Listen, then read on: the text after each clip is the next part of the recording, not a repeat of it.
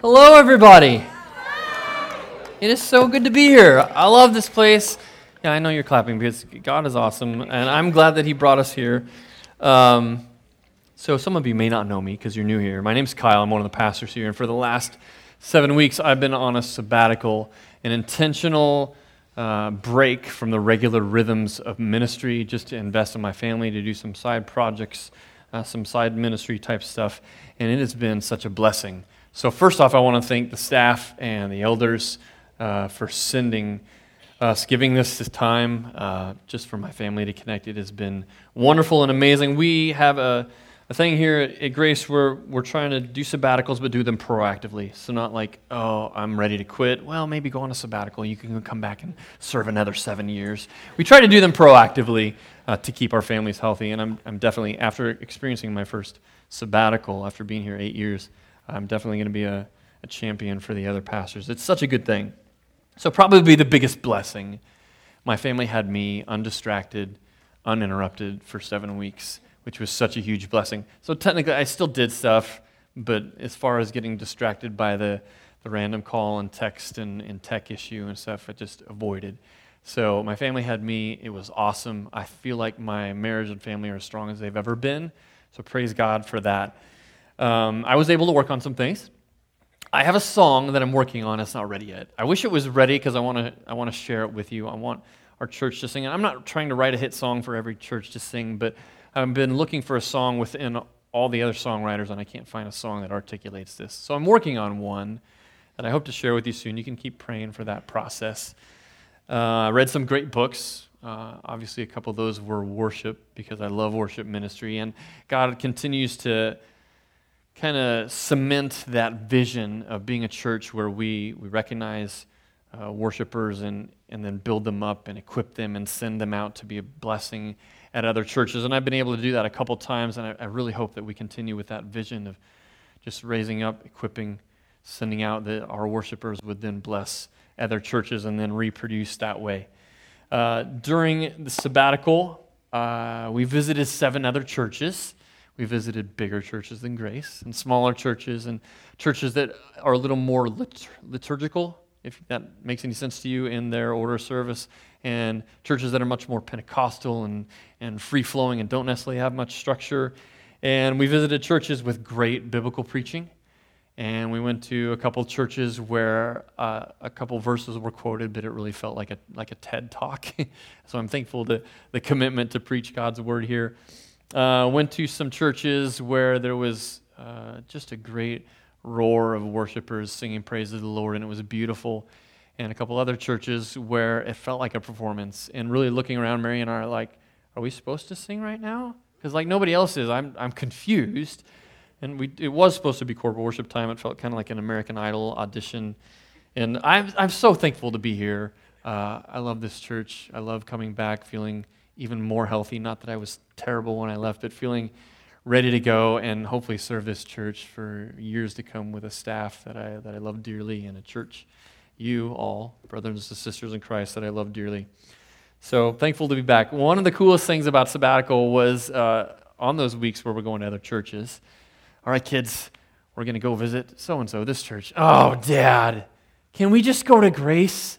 We love Grace. Don't make us go to another church every Sunday. Every Sunday that we were around here and they didn't have a choice, and Grace was at least within driving distance. What a blessing, though, that my kids are like, please, can we get back to our church? They love it. So I am so thankful for that. That's one of the things that just makes me smile huge. So that's really not why we're here. Yeah, I know you want to hear more about my sabbatical, and there'll be time for that, but that's not why we gather on Sunday mornings, for me to report to you about how everything went. We're going to dive into God's Word, because we believe in the power of God's Word with the Holy Spirit to convict us and change us and shape us and equip us into the people that we're supposed to be, so we can do the good works that God has called us to do. So I want to dive into 2 Chronicles chapter 20. I have never preached an Old Testament narrative, so this is my first time preaching an Old Testament narrative. So chapter 20 of 2 Chronicles, if you have your Bibles or your devices, you can go to them now. So I chose this because I love how worship is used as warfare. I love how the singing is connected with their salvation. I got one more for you. I love how their voices are connected with the victory. that they have. But in studying the passage, that's really not the biggest takeaway I think that we need to get from this. So we're going to dive in because really this is a chapter of how a godly king reacts and responds when war threatens at his doorstep. The enemy is seeking him and Judah. We're going to see how he responds. So we're going to dive in, and I know I said chapter 20, but I want to build just a little bit of context. So we have King Jehoshaphat. He's part of the southern kingdom of Judah. This is after the split Israel, northern kingdom, lots of terrible kings, lots of idolatry, not following the Lord. Southern kingdom of Judah, you've got some great kings, you've got some bad kings, and some good, good type kings. Jehoshaphat is one of those good kings. From chapter 17, verse 3, this is how it describes him. The Lord was with Jehoshaphat because he walked in the earlier ways of his father David. He did not seek the Baals. He was not seeking wisdom and seeking to worship other gods, but sought the God of his father and walked in his commandments, and not according to the practices of Israel. His heart was courageous in the ways of the Lord. I'd love to be described like that. Courageous in the ways of the Lord. And furthermore, he took the high places in the Asherim out of Judah. So the high places, the Asherim, they have places where they went to worship false gods. And Jehoshaphat helped to get rid of these places. Some good moves. In Jehoshaphat's third year as king, he sent out teachers and priests, Levites, to teach God's word so that they would know him and follow him. Another great move. At one point in his life, he allied with King Ahab from Israel, who was a terrible king, and this was one of his bad moves. Almost has lost his life for it. But after that, we see him seeking the Lord again and doing more reforms. At one point, he appointed judges all over Judah, and he said, judge with the fear of God. Judge rightly, judge upright. Good move again. After his alliance with Ahab, Scripture says, you destroyed the Asherah out of the land and have set your heart to seek God. So then finally we make it to chapter 20, verse 1. After this, the Moabites and Ammonites, and with them some of the Meunites, came against Jehoshaphat for battle. Some men came and told Jehoshaphat, a great multitude is coming against you from Edom, from beyond the sea, and behold, they are at Hazazon Tamar, that is En Gedi. So there's an enemy, and they're near. There's a few things that I want to point out that aren't immediately apparent just in these first few verses. So first, there's a threat coming upon Jehoshaphat, and he's walking with the Lord. He's seeking after the Lord. Now, I point this out because sometimes we think, if I'm seeking the Lord, like the enemy is going to stop fighting me, right? Things are going to get easy, and life's going to be great, as maybe some teachers teach out there. Well, that's not the case. That's not true. So if you're seeking the Lord and you feel like you're facing one of the worst battles of your life, don't lose heart, don't lose hope. God allows us to go through these things to test us, to grow our faith even deeper. The second thing that I notice is that these enemies that are coming against them are enemies that the Lord said, don't destroy. So when Israel came into the promised land, there was many nations that God drove out, and he even commanded several times, destroy them, because they're going to influence your ways, and they're going to intermarry and bring you into all sorts of idol worship and idolatry. But the Ammonites, the Moabites, they're like right on the edge of where you're inheriting land, and I don't want you to destroy them. Leave them there because they have a possession. This is Lot's descendants. Deuteronomy chapter 2, verse 9. Do not harass the Moabites or provoke them to war, for I will not give you any part of their land. I have given Ar to the descendants of Lot as a possession. Similarly, Deuteronomy 2:19 to the Ammonites, same thing. Don't harass them. Don't go to war with them. So these people that they didn't go to war with, they left there, are now coming against Judah. Thanks. We didn't destroy them, and now they're returning the favor. This is generations later, but it's interesting to note that it's enemies that they didn't destroy that are now coming against them. And the third thing that I see, at least it's a principle in Scripture, and I think I see it here too, is that sometimes we need other people in our lives to see things that we don't see, and maybe see, hey, there's this battle that maybe you're not aware of, but it's like on your doorstep, and you've got some things here that you're going to have to wrestle with and figure out how you're attacking that and how you're fighting. Even David, so surely, he knew that he committed adultery, committed murder, and covered these things up, but the prophet Nathan still comes to tell him of his sin and point out, hey, this was bad. Galatians 6:1, brothers, if anyone is caught in a sin, you who are spiritual should restore him gently.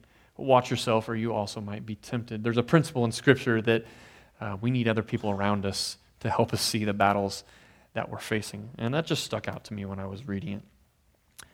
Okay, so we're going to look at Jehoshaphat's response. Then Jehoshaphat was afraid. How many of you have ever been afraid? Probably everybody, right? Should get some participation here. Remember, Jehoshaphat was courageous in the ways of the Lord, and yet his first response, fear, afraid. So the initial diagnosis of cancer, when we first heard about COVID, hard things that we face, when our initial response is fear, don't beat yourself up, okay? Some really great people had at least an initial response of fear, but it's what we do with that then and where we go from there. So we're going to see what he did. Then Jehoshaphat was afraid and set his face to seek the Lord and proclaimed a fast throughout all Judah. And Judah assembled to seek help from the Lord. From all the cities of Judah they came to seek the Lord. When this good king was threatened by war, when the enemy was seeking him, he chose to seek the Lord. There's a great principle there that we should do the same. He sought the Lord when things were good and when things looked grim, like in this situation. And there's such an emphasis on seeking the Lord. In fact, I'm going to make you say it with me. So 3 times here within this little text, it says, he set his face to seek the Lord. Judah assembled to seek the Lord. And from all the cities of Judah, they came to seek the Lord. So we're going to seek the Lord, right? We're going to seek the Lord when the enemy threatens. And we're threatened by plenty of battles, right? Sometimes our internal battles, our own sin nature, my own sin nature battles against me. And I have things that I have to fight against. Sometimes it's outside forces, the spiritual forces of evil in the heavenly realms that we fight against as well.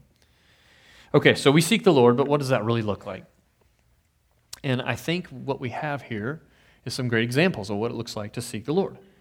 The first way that Jehoshaphat seeks the Lord is through fasting. He proclaims a fast.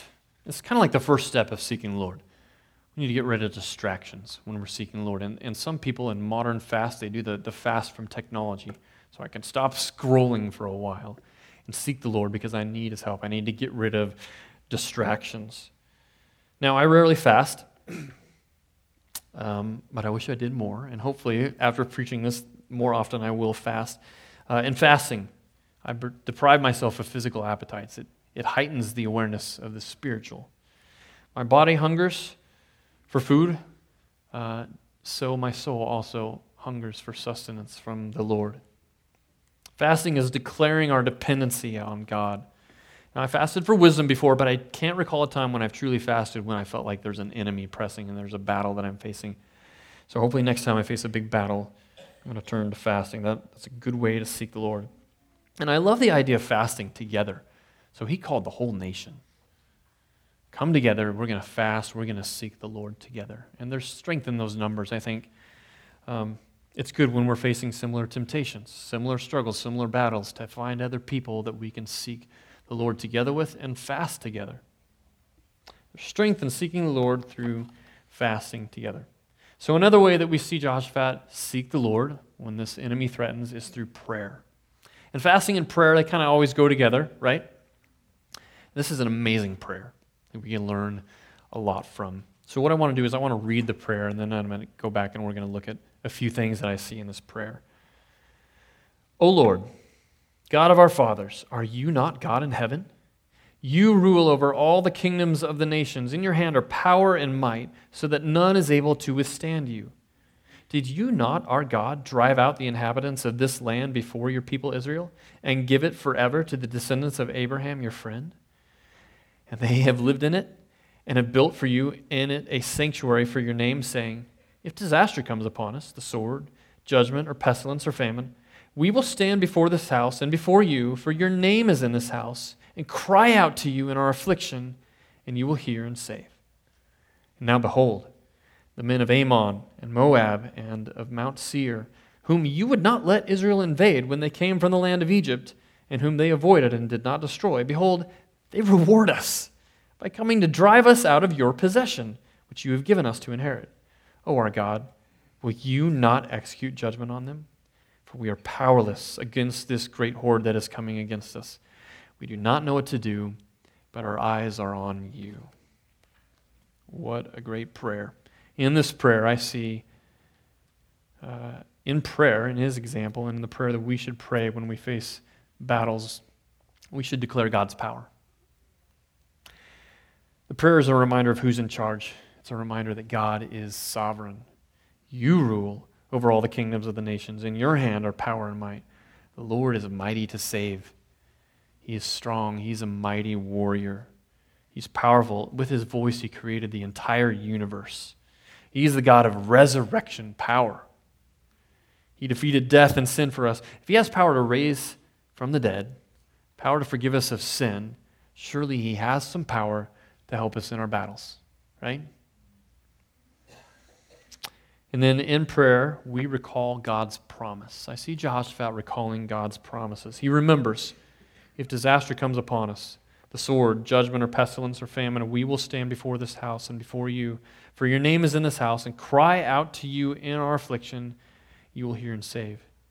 He's remembering a promise. If my people who are called by my name will humble themselves and pray and turn from their wicked ways and seek the Lord, and he'll hear from heaven. He will forgive their sin. He will heal their land. He's recalling the promise of God. It's so good to recall God's promises when we're facing battles, when spiritual war threatens. In our prayers, we should recall these promises. So in my prayers, God, no temptation has seized me except what's common to man. I know that there's other people that are facing the same temptations, and you are faithful. You're going to provide a way out of this battle so that I can stand up, stand firm, and resist the enemy. God, show me that way out. Help me resist temptation. We recall the promise in 2 Corinthians 10. By the way, that was 1 Corinthians 10. 2 Corinthians 10. The weapons of our warfare are not of flesh, but have divine power to destroy strongholds. And we have some powerful weapons that we use against the enemy. Obviously, prayer being one of them. And we remember the promise in Romans 8:31.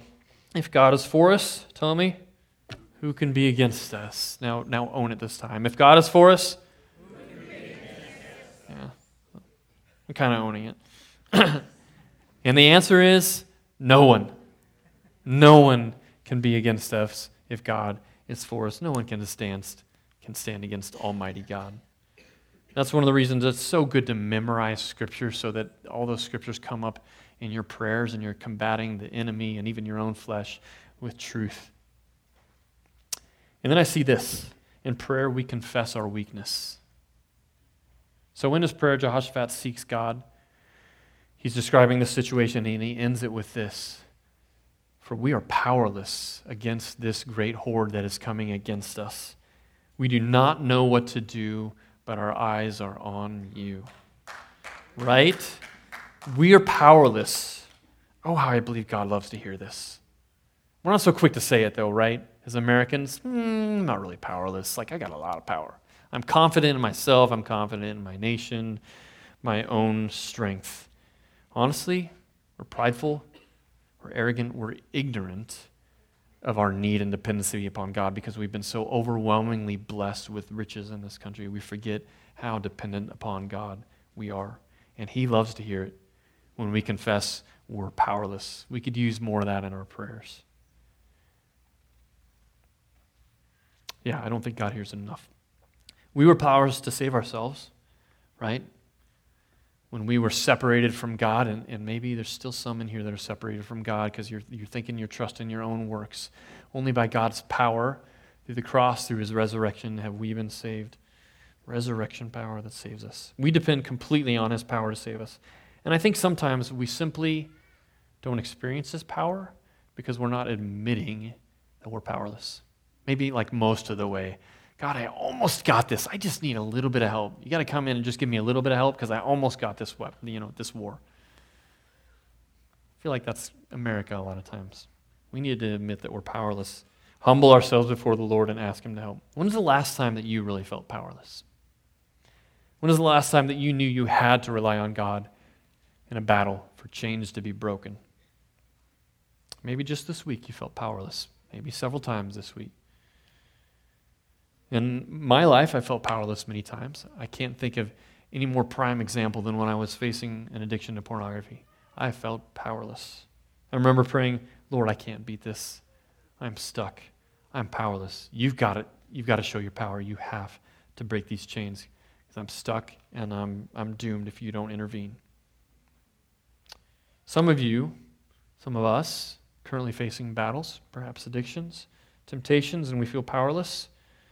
I know it feels terrible to admit we're powerless. Who likes to do that? I'm weak. I'm powerless. People don't go around boasting that they're weak and powerless. It's so good for us to admit that. God loves it when we do it. In fact, God hates pride. We know this from His Word. God hates pride. He hates it when we trust in our own strength. I like Jeremiah 17, the whole chapter, but I'm point out a couple verses. Jeremiah 17:5. Cursed is the man who trusts in man and makes flesh his strength, whose heart turns away from the Lord. That's what we're doing. When we trust in our own strength, we're turning away from the Lord. But blessed is the man who trusts in the Lord, whose trust is the Lord. It's so good to confess our weakness to the Lord. Let's do some more of that, because we're much more weak than we probably admit every day. And I love how this prayer ends. We do not know what to do, but our eyes are on you. So good. Will you say that with me? We do not know what to do, but our eyes are on you. If you're facing something that feels insurmountable, if you're facing a losing battle, overwhelmed by your circumstances, if you feel that you're stuck in addiction, if you seem to give in to the same temptations all the time, look to the Lord, seek the Lord, look to Him. Confess your weakness to Him and get your eyes on Him. You know, one of the mistakes that I made in fighting my battle against pornography was I was constantly looking at the battle. I was constantly thinking, I got to defeat this. Got to get this. Come on, God, let's defeat this. Let's get this out of my life. And it was so helpful when I stopped focusing so much on the battle and started focusing more on the victor, on Jesus. He'd already given victory. So helpful. So for some of you in here, some of you I do know what you're facing. Some of you I don't know what you're facing. But whatever it is, maybe you need to hear this. Get your eyes off the battle. Stop looking so hard at the battle. Maybe you feel like it's just this battle against the culture that we're facing. Stop getting your eyes on the battle so much and look to Jesus. Look to the Savior who is already victorious. Yeah. So during my sabbatical, we spent a little time in the mountains. I love the mountains. I feel closer to God in the mountains. Altitude, I don't know what it is. The beauty, we love the mountains. But we thought, we're going to go whitewater rafting. Mary and I have been whitewater rafting before, and we thought, what an awesome opportunity. Let's take our kids whitewater rafting. But we've been rafting before, and we did the Class 1 and Class 2 rapids, which are kind of easy, and you go in a little nervous, but then you're like, oh, come on, we needed something more intense than that. So then they have Class 3 and Class 4 rapids, and they have all these warnings, and that's what we want. We need to take the kids. If this is like a once-in-a-lifetime experience, we need to give them that intense, I'm a little bit scared for my life type feeling, which is super fun and exhilarating. It turns out that most of these companies don't allow anyone younger than 13 to do those rapids. But if you search really hard, you can find a company that after July 4th, you can go on the intense rapids with kids as young as 7. And Adeline's 9 and Noah's 12. This seems like a good plan, right? This is a good plan. So we go whitewater rafting, and the first thing we notice is that I think our guide is hungover, and he's missing a tooth. I know, that's the truth. He had a paddle, though, that was different than the other paddles, because he had spent so many thousands of miles on the river. He knew what he was doing. He knew the river inside and outside. He knew it backwards and forwards, probably eyes closed. He was an exceptional guide, getting us through places where there's as we're getting up to it, he's describing now, there's going to be this place we got to squeeze into, and it's not much wider than the raft itself, but I'm going to be commanding you. And so 8 miles worth of rapids, about 2.5 hours, and a lot of it's pretty light and easy, but some of it's pretty intense. And during the light stuff, he's kind of teaching us, okay, here's what we do, forward 2. And so we figure out how we're kind of locking in all of us. The little kids are paddling. I don't know how effective it is, but they're paddling too. And then he teaches us, follow the intensity of my voice. When I say, forward 2, okay. All right, this is serious. We're gonna do this. All right, and there's 60 yards of pretty intense rapids. They might not look as intense when you see the video here, but they're pretty intense. And the other companies don't do those rapids because of the intensity. They actually pull out and then put the boat back in afterwards. But I just want to show you a video. It's about 50 seconds of us going on rapids. So you want to play that?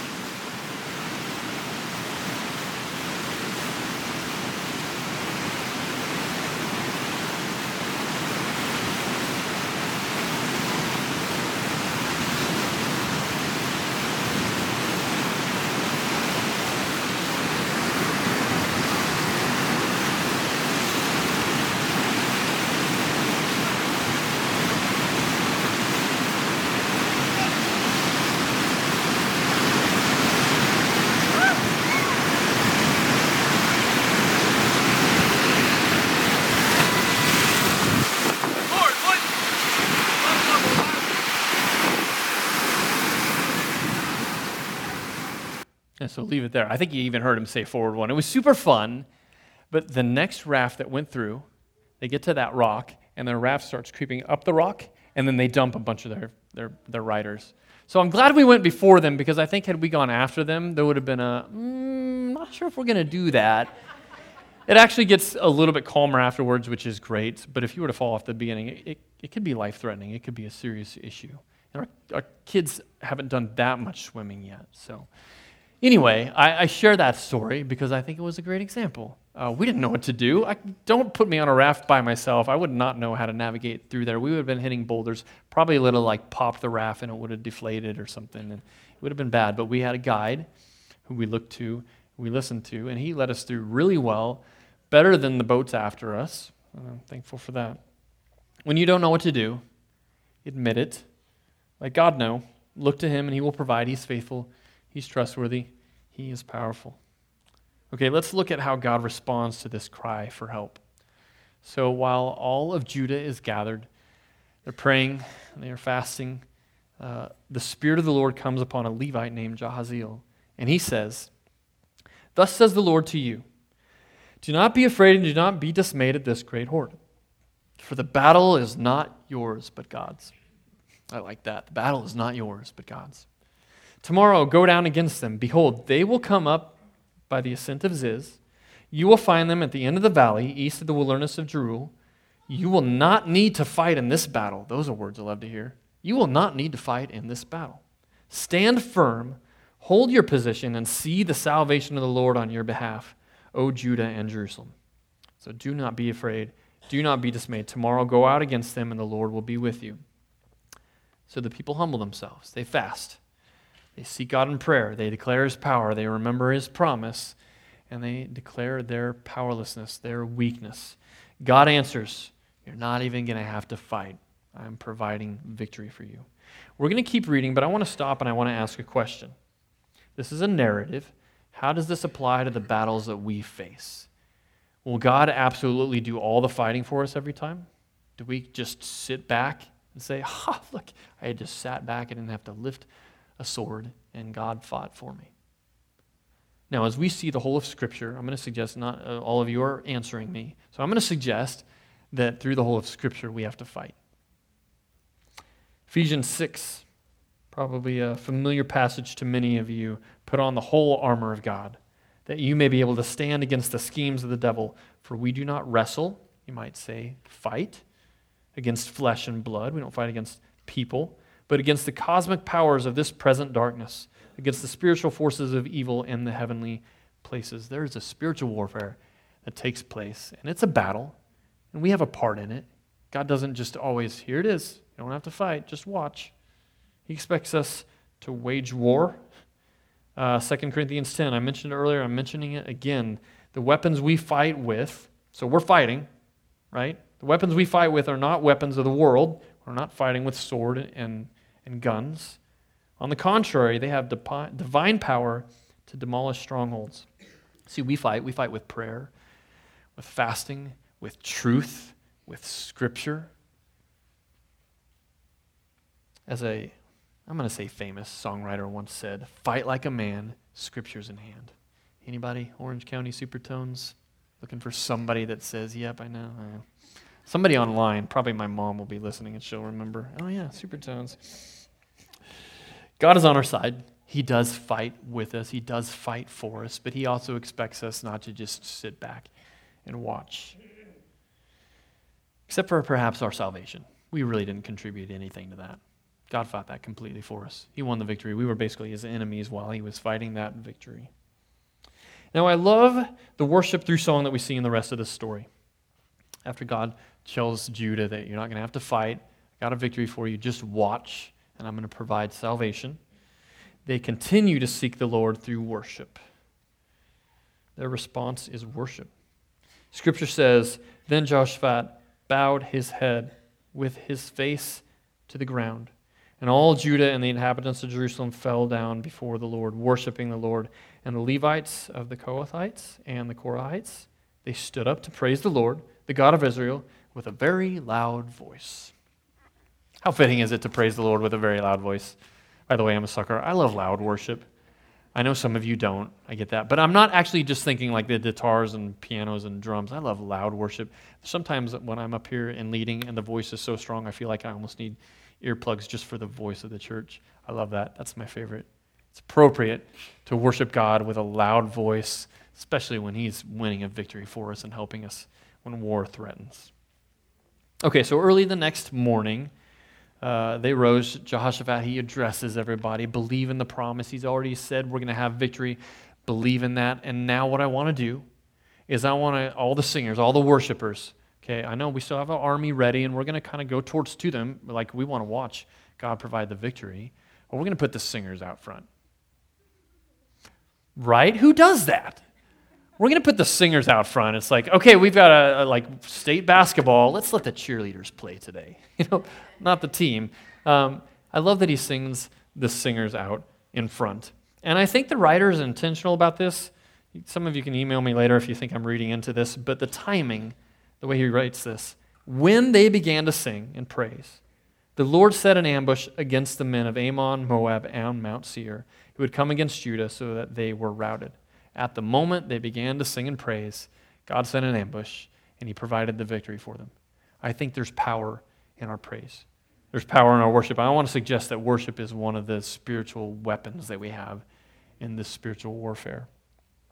Another really neat place in Acts chapter 16, verse 25. So we've got Paul and Silas. They're in prison in Philippi because they were preaching about Jesus. And they cast a demon out and it caused all sort of ruckus that they didn't know what to do, so they threw him in jail.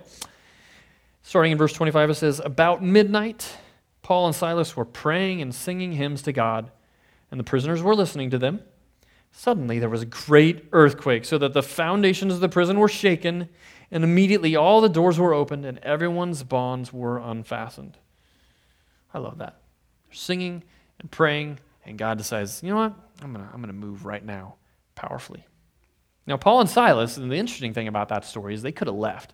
Like their shackles were broken, ready to leave, but they stay there. And the jailer comes in, he's ready to kill himself because he thinks everybody's free. And they say no, and then they preach to him. They share Jesus with him, and then the Philippian jailer, he converts, and he gives his life to Jesus. We got the beginnings of the Philippian church. Really cool. But I love how everything seemed to happen in that moment while they were praying, while they were praising. God moved. So we seek the Lord through worship. We wage spiritual warfare with our worship because worship takes our eyes off the battle and it gets our eyes on the victor. Worship was one of the weapons we have in our arsenal. We know, we've said this many times, we know that God moves when we pray. And I think also God does some powerful things when his people praise. I think often, God just works, and I feel it in my own heart many times in moments of worship through song where God enlightens me and it seems like he breaks bondage. It's amazing. Worship is a powerful weapon. Warren Wiersbe, he's the author of Real Worship, and he says, Satan doesn't care what the church does as long as it doesn't worship. Once the church really begins to worship, then Satan's territory is under attack, and he's in danger of losing some of his spoils. Have you ever experienced a song in the midst of maybe an intense battle, anxiety, depression, temptation, and there was a song that really just ministered to you with truth? Not necessarily the music of the song. I love how music helps take lyrics and it just helps take them even further, but the truth in the song. I remember after our church split, and some of you don't know that, we went through a major church split back in Nebraska before God blessed us with this place. And we went from like 600 down to 200, and there was just hateful speech and hard things and division, and there were songs that really ministered to me through that. And I think even especially the Psalms, the laments, the injustice, and the Lord, why? Why? What's happening? Those were a good voice for me. When I didn't have the voice, when I didn't have the words to express, there was songs that ministered to me. So I want to invite the worship team back up. We're going to sing one more song. See, we're in a spiritual war. Whether we like it or not, the enemy threatens. We're in a war with our ever-eroding culture. We're in a war with the spiritual forces of evil in the heavenly realms. Now, don't forget, our war is not against people, except for maybe ourselves sometimes, our own sinful nature we have to battle and wage war against. But we're going to sing Battle Belongs. And part of the lyrics of this song, they actually come right from this scripture passage. The battle is not yours, it's God's. He will fight for you. So when we fight on our knees. We fight with prayer. So I want to invite you to sing with us. I'm going to pray, and then I want to invite you to sing with a loud voice because God is worthy of our greatest praises. Will you pray with me? Father, thank you for your word. Thank you for truth. Thank you that you fight for us. You fight our battles. You fight with us. You call us to fight alongside of you with prayer and fasting and truth from the Scripture and to worship you in the midst of all that. And God, sometimes, miraculously, maybe you do all the work and we don't even have to lift a finger. But we know from Scripture that you've called us to fight. So I pray that we'd remember that our worship, when we sing your praises, we look to you, and the enemy hates it. I pray you would help us to worship with all our heart, all our soul, and mind, and strength, and spirit, and in truth, and you would be pleased. And even in this song, that you would push back the darkness and break bondage, break sin, the cycles in our lives. Let it be a weapon. We love you. Praise you in Jesus' name. Amen.